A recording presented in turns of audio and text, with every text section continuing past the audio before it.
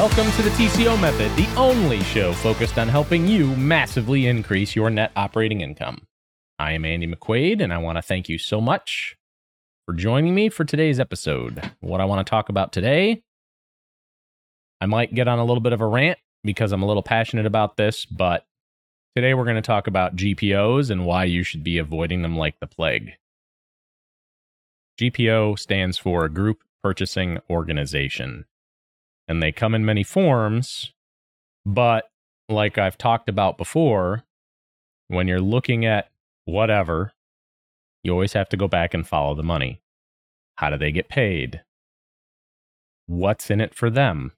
Why are they suggesting this particular thing to you? That's true of social media, and it's true of building materials, MRO supplies, office supplies. It's a procurement cop-out. And what I mean is that a lot of them will talk about using their services to streamline your operations and save you time in the office by handling all of your this, that, and the other thing that take up time from your people. Sometimes that's true. But rarely, if you have any type of buying power whatsoever based on volume, rarely does it actually work out in your favor because the math they use is made up math. The numbers don't actually work when you get right into process costing. And GPOs function in 3 or 4 different ways. And there's some out there that don't even say that they're GPOs. Like they just don't advertise the fact that they're operating in this particular way. Some are more egregious than others, right? We're not going to talk about the ones that have existed for decades that have like hospitals, nursing homes, healthcare, tons of GPOs out there doing that kind of stuff. Lots of stuff selling to the government, et cetera, et cetera. And they do it for a couple of reasons. One is, well, it's the government. They're really bad at pretty much anything they touch, okay? So yes, there is a distinct possibility that GPOs can help government agencies buy things at a better price, a little bit more intelligently, and that there's a benefit to the taxpayer for that. But we're not going to talk about the government side of this. We are going to talk about real estate and the recent push for these GPOs to be out there literally soliciting business for stuff that you should be in charge of controlling. In procurement, there's 2 types of spend: strategic spend and non-strategic spend. Procurement in and of itself is the process and the organization inside your organization responsible for every input that comes into your business to make sure your business can run. That means electricity providers, other utility providers, phone providers, subcontracted labor, legal, all of the product purchasing, all of the product selection and specification, all the vendors you deal with, all that stuff should be in procurement. Now, I say it all the time, people's eyes glaze over. 90% of real estate operators don't actually have a mature procurement function. So they find ways to simplify it so it's just a cost center, number one, instead of a value driver. It gets things done, but it doesn't necessarily add value. And number two, they don't want to spend the time or the money it takes to really wrap their heads around it because they're in business to operate real estate. They're not necessarily good at buying stuff, right? A lot of it comes down to these 3-bid RFP, RFQ, which is request for price, request for quote, or whatever processes. And those are always the race to the bottom because you say, hey, I'm soliciting bids, blah, blah, blah, sealed bid process or open bid process, doesn't matter. You're going out and you're soliciting a list of products that you've chosen and you're giving it to your different suppliers and they're going to send you what they think is the lowest cost product, and they'll value engineer stuff, meaning that they'll look at what your spec is, if there is one, And they'll just give you the cheapest thing that gets the job done, because if it fails in a year, it's not their problem, because they don't own that warranty. That's a manufacturer's warranty. And any vendor worth their salt at this point, operating in 2023, that survived the pandemic, is going to tell you, we don't own any of the issues in product quality. That's the manufacturer. Take it up directly with them. We don't care if you bought it from us. We're out of it. And usually the margins are so tight on those, they're not going to do anything above and beyond to help you out. GPOs are even worse. And I'm going to explain why in just a second. First, I want to talk about the different types of GPOs that are out there, different types of group purchasing organizations. So, the one that I like the most, that I'm okay with people participating in, is the program usually offered through like a networking group, right? There's a ton of different real estate networking groups out there. They offer education, certifications, training, sometimes vendor pricing, sometimes group discounts. I'm okay with what these guys do in this particular arena, because they're not going out and negotiating specific pricing on specific products and then locking you via an agreement in to only buy from those specific vendors. Okay. So you name a real estate networking organization, they probably have a contract with somebody.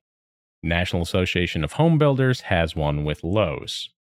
National Apartment Association, National Real Estate Investors Association, National Association of Residential Property Managers, IREM, the Institute of Real Estate Management. All of these big national organizations offer their members a benefit package that allows them to solicit business and get members to pay their membership dues. And in exchange for those dues, the hope is that these national programs for their players that are coming in are going to help offset the cost of their membership. So like if you pay $700 a year to join a networking group for your company, the goal is that then you would get $700 a year in benefits back from the different vendors that they have agreements with. Now, they leave it completely up to you, the end user, as to what you take advantage of. You don't have to use Verizon if you join Group A. You can still buy from AT&T or T-Mobile or whoever you use for your business cell phone service. And you're not locked into a contract where you're not allowed to shop outside that particular relationship to get a better price. Because it's not always price based. A lot of vendors are very bucketed by how they structure their agreements. And so coming from that industry, I have 20-something years of experience with dealing with that type of relationship, where if you're going to sell Anderson windows, you're not allowed to sell Pella windows. Okay. If you're going to sell Geldwen interior doors, you're not going to carry Masonite interior doors because they're direct competitors. But that means that you're being locked out of some products by nature that could be a better fit for your business, for your risk profile, for whatever. And when you're getting in bed with some of these GPOs, they lock you into a specific set of brands or a specific set of products that they've pre-negotiated agreements with. And make no mistake, these GPOs, they negotiate these agreements for themselves, not for their members. So the networking groups are a little different. They're not dictating to you what you can buy or what you can't. They're just saying, if you want to take advantage of these programs, it can help offset the cost of your membership. And it could be something like a 2% rebate for the members. Sometimes there's a kickback from that vendor that goes back to the networking group that helps to offset their costs. A lot of these networking groups are nonprofits, so it's actually kind of cool. You join a group, you get a rebate from the vendor, you get to negotiate your own pricing and your own contracts and service terms with that vendor based on your needs. You don't have to buy everything from them. You can still go outside that relationship and shop for other things and buy what you need, not necessarily what they carry, based on your business needs. And then you get to see sometimes, some disclose, some don't, but sometimes they'll tell you, hey, because of your X number of dollars, we want to thank you. We know you got a 2% or a 3% or 5% or 8% or 10% rebate from them, whatever you're set up for. But we want to thank you because you got us a 5% rebate based on what you spent there. And these big corporations, these big retailers, distributors, service providers, whatever it is, they pool that into their marketing budget because it's considered an expense for the business to incentivize people to shop there. Good example, if you go to Home Depot and you're a member of the National Apartment Association, or you're a member of National RIA, or you're a member of NARPM, Residential Property Managers, you can get a 2% rebate on what you spend. And sometimes there's like discounted stuff on the front side. Sometimes there's not. It depends on the program, but you're going to get 2% back. Now, the parent organization, the national organization, typically a nonprofit, they're going to get like either 2% or 3% or 5% for bringing you to Home Depot. Now, they're not taking anything from you because you still have the ability to go and negotiate directly with that vendor to lock in a price that suits you based on your buying power and your volume. Okay, so we're taking the networking groups out and we're shoving them off to the side because they're the one example of collaborative purchasing that can work in your favor, where you're not really losing anything because of participating in this program. Now we're going to talk about the different GPOs that are out there that are true GPOs. So there's a few forms that they take. A lot of them have been pushing in to try and get into real estate, whether it's institutional stuff, whether it's industrial, trying to do MRO supplies or even parts and pieces for day-to-day operations, or actually producing product, right? Actual manufacturing, or whether they're trying to just get you to purchase everything through their portals. Okay, so there's 2 or 3 systems. I'm going to talk about Yardies first, right? And similar systems to Yardi. So any of your ERPs, any of your enterprise resource planning, that's an ERP, okay? And they take a lot of forms. In real estate, most of them have multiple integrations with different companies and different services. So like Yardi has a bunch of their own built-in stuff. They have the Yardi Marketplace, they have Voyager, they have the ability to create like websites and tenant portals and all this cool stuff so that it automates a lot of stuff in the back end. Absolutely think you should be doing those and taking advantage of whatever system you use, because those systems take manual processes out and automate them. You have to make sure if you're using them that they're set up properly at the beginning with your business vision and strategy taken into account. Because the problem you're going to run into with any of those is garbage in, garbage out, just like anything else. Poor planning leads to poor implementation, and you don't take full advantage and you end up leaving money on the table because of it. The marketplace portals help in a lot of ways to control certain things inside your organization, especially as you scale and you get bigger and you get more properties and more locations and more cities and MSAs and zip codes under your belt. Having a system that creates visibility to what's being used, what's being spent, and with who is great. Some of them even go as far as consolidating all of the invoicing, reconciling pricing. There's just a ton of stuff. You can do contract management through them. It's bonkers, the amount of systems that are there. But the more complicated they get, the less effective they become, because complexity is the enemy of execution. That is a Tony Robbins quote that I shamelessly steal on a regular basis because it is absolutely true. So some of the important stuff you need to understand about how that marketplace or similar systems works is, number one, they go to whatever suppliers are in that marketplace to build an integrated portal back and forth between their system that the end users see. So when you're operating a property, you go to the Yardi Marketplace, you see all the stuff. And then they also negotiate how they get paid. So you're paying Yardi a fee to use their software. It's not just licensing, it's usually a monthly thing, depending on a number of doors that you're covering and the different systems that you've got flipped on inside their program. At this point, it's almost a universe, honestly. There's so many different modules that you can turn on. It's probably the most complicated and in-depth system out there, but it is a pain to get set up for that reason.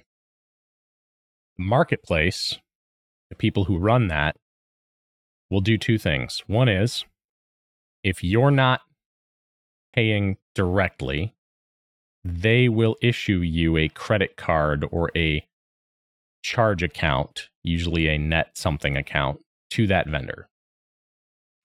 You will order product on their portal. Their people or their internal systems will take that order and send it to the vendor. Now, what's happening here is you do not actually have credit with that vendor. You have credit with Yardi. Yardi has credit with that vendor. You pay Yardi what Yardi tells you in the portal needs to be paid for those products. Meanwhile, they've negotiated a deal with the vendor for product discounts based on category or fixed pricing based on product, and rebates and other incentives, including better terms, so that they can take the pocket money between what you pay and what they pay, and they stick it in their pocket to cover their operating and overhead. But you're already paying them to operate the system, right? You're paying for their software to use it every single month based on a number of doors and all those other systems that you plug in. So your Yardi bill is generally very expensive if you've got any type of advanced implementation and you have a lot of doors. The real measurement comes down to what's your ROI for using the system. And in a lot of cases, there's an immediate ROI because you're creating transparency and generating all this cool information, and it's useful data for the C-level people in the office, et cetera, et cetera. The problem that I see with it is that they don't tell you how much money they're taking and what kind of benefits they're taking. So like if you have a net 30 with Yardi for vendor X, they're probably in a net 60 or net 90. So they're taking your money and they're floating it. You're paying Yardi immediately, but they're floating that money for 60 or 90 extra days to make more money with it, right? They're going to use it in other places to make money, to cash flow. They're also getting whatever you're buying at a discount. So you're seeing a price that's X, and it might be a couple % less than retail, but you're getting it for a little bit less, but they're getting it for a lot less.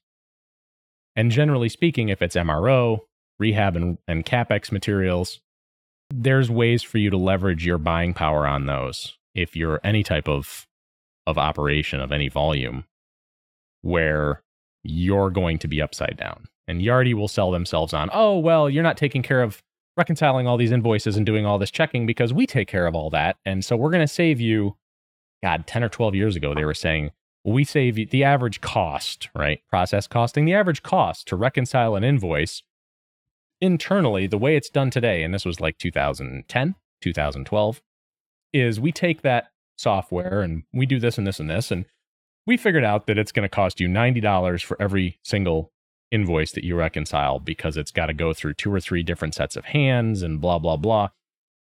Complete bullcrap.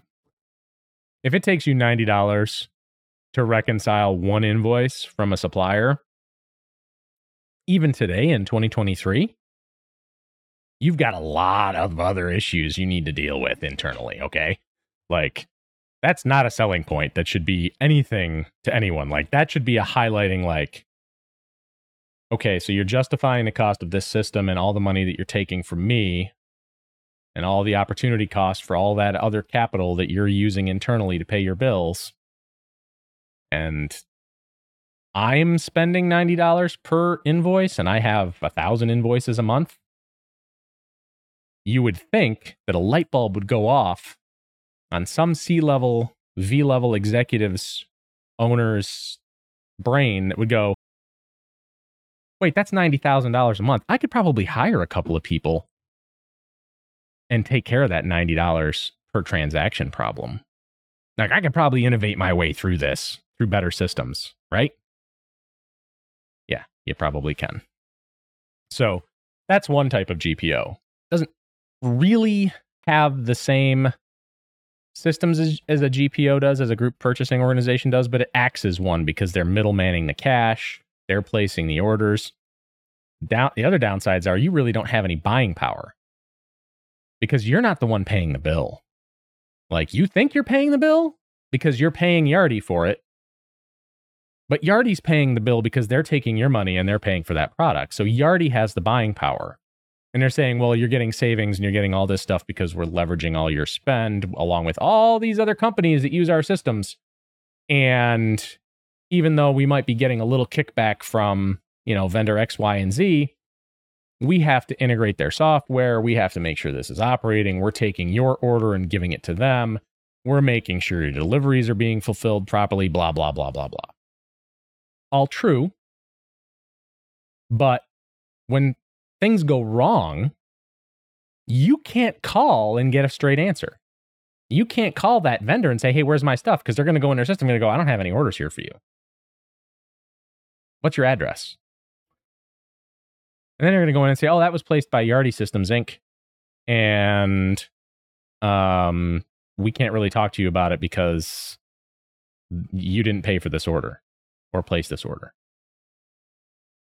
And it gets even more convoluted. There's some vendors where the system is set up so you contact the vendor creates the price that they show you, and then they sell it to Yardi for a different price, and then you pay Yardi through the marketplace. So you're paying one bill, right? You're paying Yardi every month for all of your supplies instead of paying 10 or 15 different vendors for the supplies that Yardi is compiling. So that's part of their savings program. Listen, in 99.95% of cases, an internal procurement organization is going to do a better job hitting your business goals and objectives and taking care of your procurement needs and your purchasing needs than anything any middleman portal like that is going to do. Okay? So stop using them. You're literally lighting money on fire. And most of these places are not warehousing it. They're not buying it in bulk for you so you can take a bulk discount or a bulk incentive pricing. They're just leveraging buying power and relationships and still making the vendors hold that stuff for you. So anyway, slightly tangential. I'm sorry. Now I want to talk about the consultants that are out there. And I'm doing my air quotes right now. You can't see this in podcast world, but if you're on YouTube, you can see it. There's a bunch of consultants out there selling their services, doing something similar to Yardi. Sometimes they're doing procurement outsourcing, right? Air quotes again, procurement outsourcing, purchasing outsourcing, where they're doing the negotiation, the product selection, the RFPs and RFQs, and then you pay them and they pay the vendor. Or they go out and negotiate the pricing with a pre-selected set of vendors, and you choose what you want to buy through them, and they get paid by the vendor. Okay? These people are not consultants. Let me be very clear. If they're selling products from specific vendors, if they're maintaining a set of recommended preferred vendors that their customers buy from, they're not consultants anymore. The consultant's job is to leave their client in a better state than they found them. They can't do that ethically if they have these preferred vendors that they have a paid relationship with. If that vendor provides that consultant with any type of discount, rebate, kickback, incentive, that's a ethical dilemma for a consultant. A consultant's job is to be paid by their customer and only their customer And if that can't happen, you're a piss poor consultant and you need to be done because you're a salesperson now. You're not a consultant anymore. Okay. If the consultant has any type of fiduciary or financial relationship with a product, service, or person that they recommend or could recommend in their day-to-day business operations, they're no longer a consultant. They are now a salesperson for those vendors.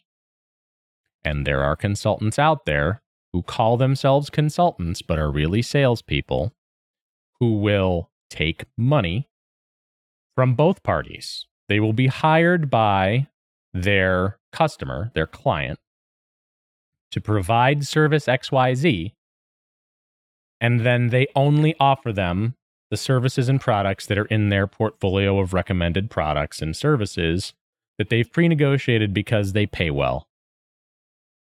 That's a huge issue. So, ethically, morally, that stuff needs to be disclosed at the beginning of a relationship between the consultant, quote unquote, still air quotes on YouTube, and the client. 95% of the time, they're not.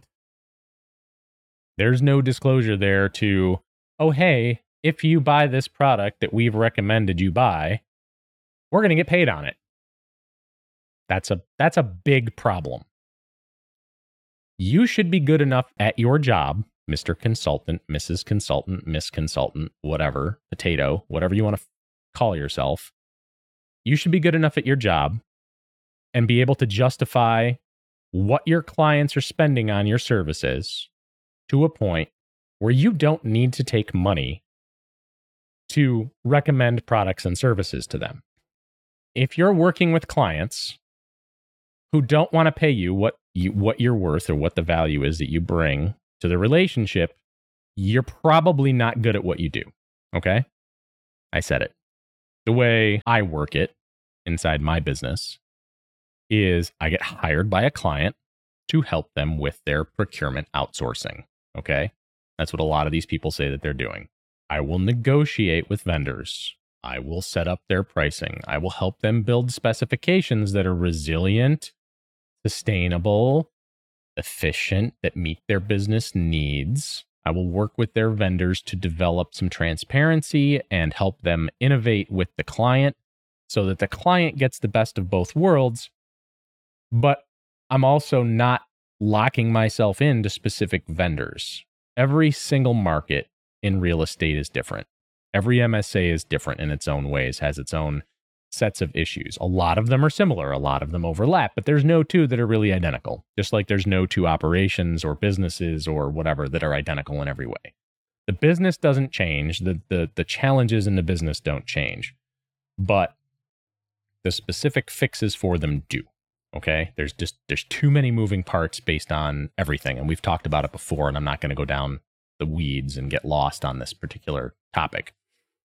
But the needs for customer A are not going to be the same as the needs for customer B. So I work inside their own supply chains they have now. And then if I see a lack, or I know that there's a product that's available in that market that can address a problem they don't have a solution for, I'll say, hey, why don't we go to these guys, have a conversation, and see if there's a fit here to get product or service XYZ into your properties to fix this and this and this. And this is where I see this stuff being fixed.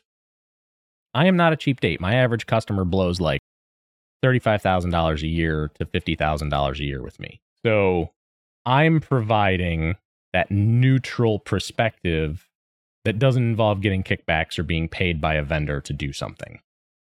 I am looking out for my customer's best interest. I'm not a fiduciary in their business because I don't have skin in that game. All I can do is guide and help them find solutions and develop strategies and systems to support those. A lot of these consultants take it upon themselves and stop being consultants and become salespeople for these vendors that they get paid by. That is a massive conflict of interest. That's like one attorney at the table for opposing parties in a lawsuit. They're both paying the same attorney. That attorney is going to be incapable of being neutral. It's not feasible. And it's the same thing when you're dealing with consultants who do it. So there's a consultant out there who's recommending products, recommending services, whether you're paying them and they're buying the product as a pass-through, or whether they're recommending vendors to you and getting a kickback from those vendors. That's a problem. There should be no money changing hands between the consultant or the consultant's company and the vendors that they're using to secure your business in your best interest. Enough about that. All right. So that's a different type of GPO, in my opinion, that's pitching themselves as being a consultancy. It's not. Consultants have to be objective and neutral. All right, moving on.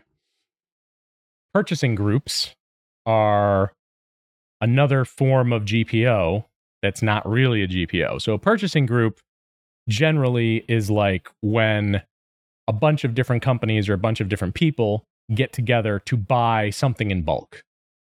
And they all order what they want so they can hit that tier to get the buying power or the volume of units to justify a lower price.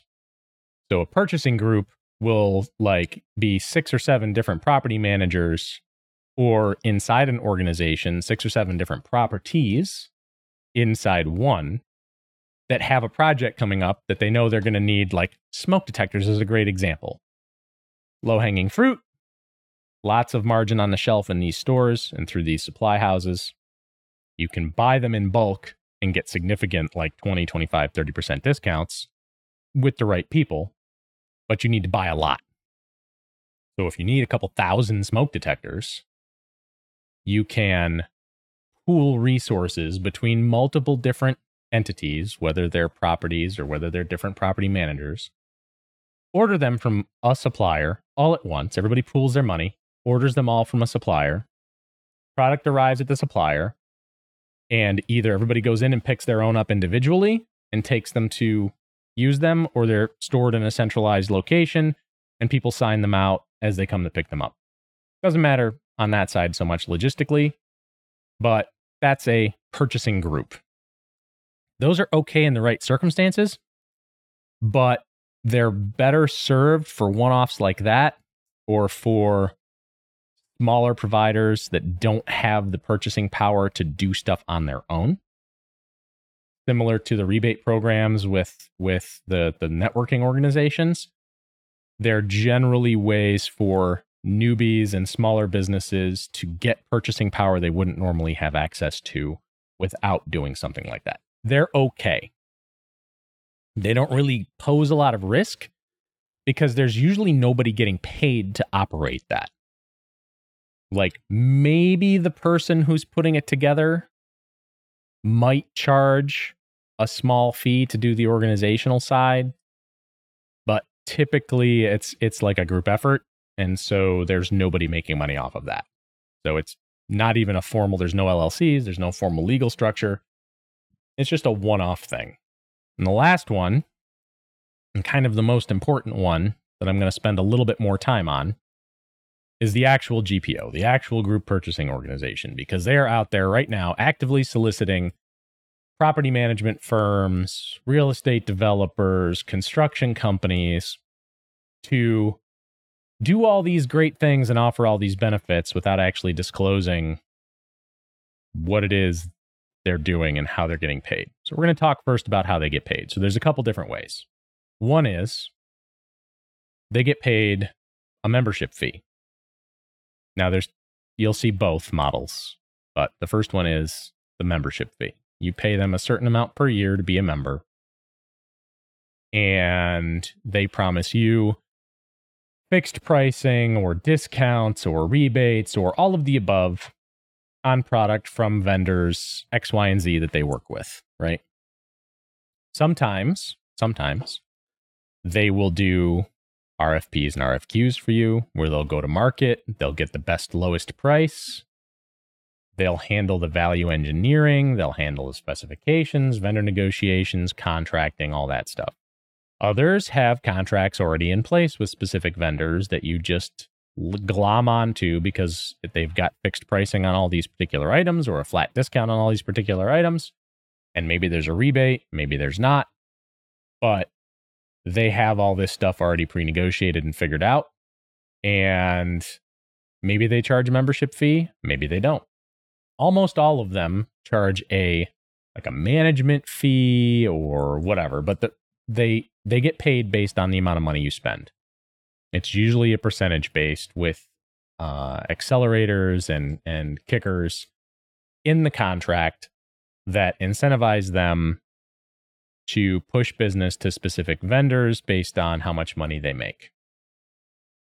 It's also set up so you, the organization, the customer, the buyer, will be paying them a fee. So maybe you paid to be a member, maybe you didn't. They're going to charge somewhere between 0.5% and 4 to 5% per purchase. And they take that money as an overhead operating expense. Now, you're paying the vendor directly. You're maintaining that relationship, but you're taking advantage of this contract pricing, these contract terms, to use their services, et cetera, et cetera. So you're going to get something out of it, but maybe not what you think, because there's a few problems with it. Number one, maybe they don't have the right products. Maybe they just have a product that works, but it's not the one that's the most resilient. It's not the one that solves the most business problems. It's not the one that is going to reduce your maintenance cost. It's not going to reduce your utilities. It's going to create more work for you. Your tenants might not like it, but it's what's available through the program. And because most of these GPOs are contract based, you have to use that particular contract to purchase. A lot of them don't allow you to shop around unless you're going to violate the terms of the contract. And then there's all this legal crap that goes into it. Not all of them do that. A lot of them do. You're also giving up your buying power to these specific vendors inside this contract, and you lose your room to negotiate. You don't have the ability to go back and say, I'm going to buy 600 of these. I want a better price because I'm buying in bulk and I'm going to need 600 of them. They're going to say, sorry, you're in this contract. You're going to pay this price because this is what was pre-negotiated and agreed to with this vendor. So there's a couple disadvantages there. The other thing that is really a huge issue with the GPOs is that they will then take rebates and discounts and kickbacks and maybe better terms, the same way that like the Yardi Marketplace does, from your vendors that you're buying from. So you're going to pay the fee to join, or maybe not. You're going to pay them a fee per the amount of money you spend. And then they're going to take money in the middle because of their buying power with these manufacturers and vendors that you should be using for yourself. Again, GPOs serve a purpose for small guys who don't have buying power or for specific categories, non-strategic spend, specific categories that you don't have enough buying power to negotiate a better price on your own. Strategic spend, the stuff that actually operates the day-to-day of your business where you're spending the bulk of your money on goods and services, the GPO is never the right answer. If you're spending over $50,000 a year in a category, you need to be going to a vendor, whether it's a manufacturer, whether it's a distributor, whether it's a building materials dealer, whether it's a retailer like freaking Home Depot. It doesn't matter. You need to be leveraging your buying power for yourself. Don't farm that out. It also means nothing we've talked about prior is overridden by this anti-GPO thing. It doesn't mean go out and deal with 47 different vendors. No. The perfect number is somewhere between 8 and 14. The one-stop shop is an illusion. It's a great story and it's great for little guys, but you're going to make too many compromises along the way that are going to impact your NOI later. So don't go down that road either. But you do need, and this is where we talk about like centralized purchasing. GPOs will sell their services and the benefits that they offer most of the time through, well, we're going to save you time because we're going to do all the shopping for you. We're going to hook you up with all these vendors. We've already negotiated these pricing. Here's what this contract does for you, XYZ service-wise. Here's, what you're going to get in rebates and blah, blah, blah. All true. But they're not being transparent about how they get paid because you're paying them per volume of spend and sometimes to join their group. They're getting paid by the vendors that they work with in most cases. And they may or may not disclose that to you. Like, what you're paying them. You're paying them 0.5% to 4% or 5% of whatever you spend. And yes, you're going to get some better pricing, and maybe you're going to get some better service, and maybe you'll have the relationship and maybe you won't. You'll be buying the product directly. So there's that. You're just going to be working on through a contract, but then you're stuck with doing a bunch of extra overhead work to make sure that the price that's in the contract is the price that you're billed. If you're very heavily distributed and decentralized in your purchasing, how do you reconcile that across 50 or 100 properties with 50 or 100 different hands in the cookie jar?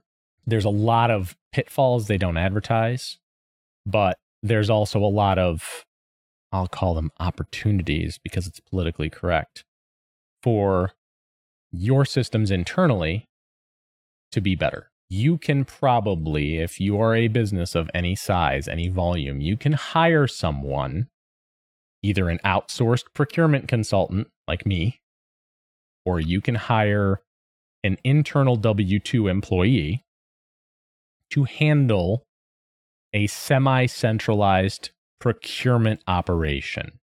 They can be a director, they can be a manager, they can be a VP. It doesn't matter what title you give them. The function is the same. They should be looking at building transparent systems inside your organization that will pay for their job. It will pay for them to exist as an employee or as a subcontractor. Okay? Better pricing can be negotiated based on volume. You just need to figure out how to pool purchases to impact that. Your specifications, your product selections should be made in a way that minimizes your long-term operating costs and increases your NOI. Extra NOI in commercial will add to the value of your properties. When you're hemorrhaging value because of insurance and property tax increases, you need to be finding ways to increase your NOI ethically. You're not going to be able to raise rents 5 to 8% per year for the entire estimated period on that pro forma. It is not reality. It does not take in market dynamics and market demands and a macro economy. That is a pipe dream that worked for 2 years during the pandemic. The pandemic is over. Stop being idealistic. The numbers aren't going to work. So you got to find other ways. Hiring a person to come in and negotiate those contracts, do the due diligence, solve business problems, address opportunities that are unchecked in your organization are the best ways for you to make more money by spending money. Your ROI on hiring somebody to set up a semi-centralized procurement program is going to pay for itself in spades down the road, because you're going to have transparency, systems and standards, and you're going to leverage your buying power for yourself. GPOs leverage their buying power so that they can make more money, especially the ones that are out there that are publicly traded right now, or that are looking to do a VC funding, seed round. Those people, those businesses, if they're getting paid a percentage of what you spend, and that's how they're making their money, they're free. Let's say there's no association fee. All they're doing is billing you that 0.5 to 5% of your spend. Where's the incentive for them to really accurately honestly and transparently negotiate the best price for the products that are in that contract, that are on their authorized vendor, authorized product lists. Because if it's cheaper, truly cheaper, they're going to make less money. All they really need to do is make sure that you're not going to be able to go online and find it for a lower price. Do you think maybe that there's a problem with that? I sure do. Because you know they're not going to lose money. They're going to make sure that they're insulated. You're going to lose money, and you're not even going to know it. You're going to hemorrhage dollars that you could be leveraging for your business, and you are not going to realize it's happening because they're never going to disclose it. And because of these contracts and the way things are structured and the fact that you're using their system shows that you're not really operating a true procurement function because you're handing that off to these GPOs. And that means that you're going to trade off true transparency and true buying power for convenience, usually at a 5, 6, or 7-figure dollar amount in extra spend that you could have brought inside for a fraction of the cost. If you're looking to scale, if you're serious, if you're a good size operation, it will always work out in your favor to set up an internal set of standards and an internal relationship with vendors that will help you innovate and solve business problems than it will be to allow these GPOs to do the 3-bid system race to the bottom, or to bucket you into a contract with a bunch of vendors that they selected through the 3-bid race to the bottom. You will 100% of the time always end up farther in the black with better ROI and more NOI through an internal procurement system, internal procurement process, internal procurement organization that is looking to solve business problems and leverage your buying power and your relationships to innovate and solve problems and address your risk management and compliance, resilience, sustainability. If you're into ESG, all that cool stuff, you can do that internally. These GPOs are not ever going to do that for you. They're out for one thing, and that's to make money for themselves.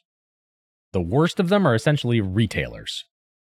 They're going to these manufacturers, they're going to these building material dealers, they're going to these 2-step wholesale distributors, and they're saying, I want to sell these. I want a relationship with you. Let's do it. We're going to get all these customers locked into a contract. They're basically operating like a Home Depot or a Lowe's or a building materials dealer where they have a ton of different vendors and different line cards and all of this stuff under their hat. But they're selling it to you, and then they're charging you all this extra money to pay their operating fees, in addition to getting kickbacks from the vendors and all this other stuff. Take all of that for yourself.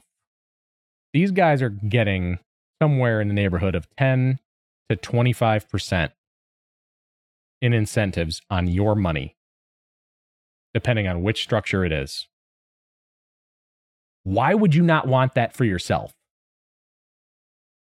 For your business, for your benefit. You can 95.5% of the time hire an internal person full-time and pay them market rate to run this type of program for you if it's set up correctly, transparent, and strategic, and they will pay for their salary 10 times over. You can hire somebody like me to come in and look at it and give you an opportunity assessment, and that will pay for itself 20 or 30 times over. Okay? Or you can just outsource it to me for a fee. And I'll handle all that stuff and set up those systems for you. And then when you're ready to hire a full-time person, I'll hand it off. But the fact that these companies exist mean that there's people out there who are absorbing what they're saying and believing it, who don't know any better because they're being spoon-fed information without actually taking any time to do the analysis and do the research and find out if it's true or not.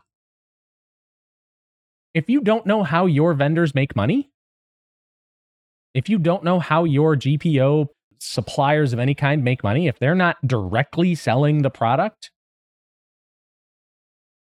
and you don't know how they get paid, that should be your first clue that something is weird. Okay? It's like going into a deal with a GP on a syndication and not knowing that they get paid at acquisition and that they don't care what that property actually makes for money over time or how successful the investment is, because they already got their money and they're on to the next thing. This is all really important stuff for your business, and you really need to get a handle on it. And you don't have to do it yourself. Bring people into your team who can help you. I have gone way over on this episode. I apologize. I'm almost at an hour. This is a very important topic, especially with the amount of push that's going on right now. So I am going to wrap this up. We're not going to do a second episode on it. I'm done talking about GPOs for now. I want to thank you for listening and putting up with me. I hope you have a great rest of your day. Please, if you're on YouTube, hit that bell and subscribe. If you're listening on Apple, on Spotify, on Stitcher, whatever, please subscribe. If you're on Spotify or Apple iTunes, please leave me a review. 4 or 5 stars would be great, but be honest. Leave me a comment. If you're on Spotify, you can comment on the episode. Click that button. Put the number of stars on the episode. Leave me a comment. If you have any questions, concerns, issues, shoot me an email, podcast@tcomethod.com. Have a great rest of your day.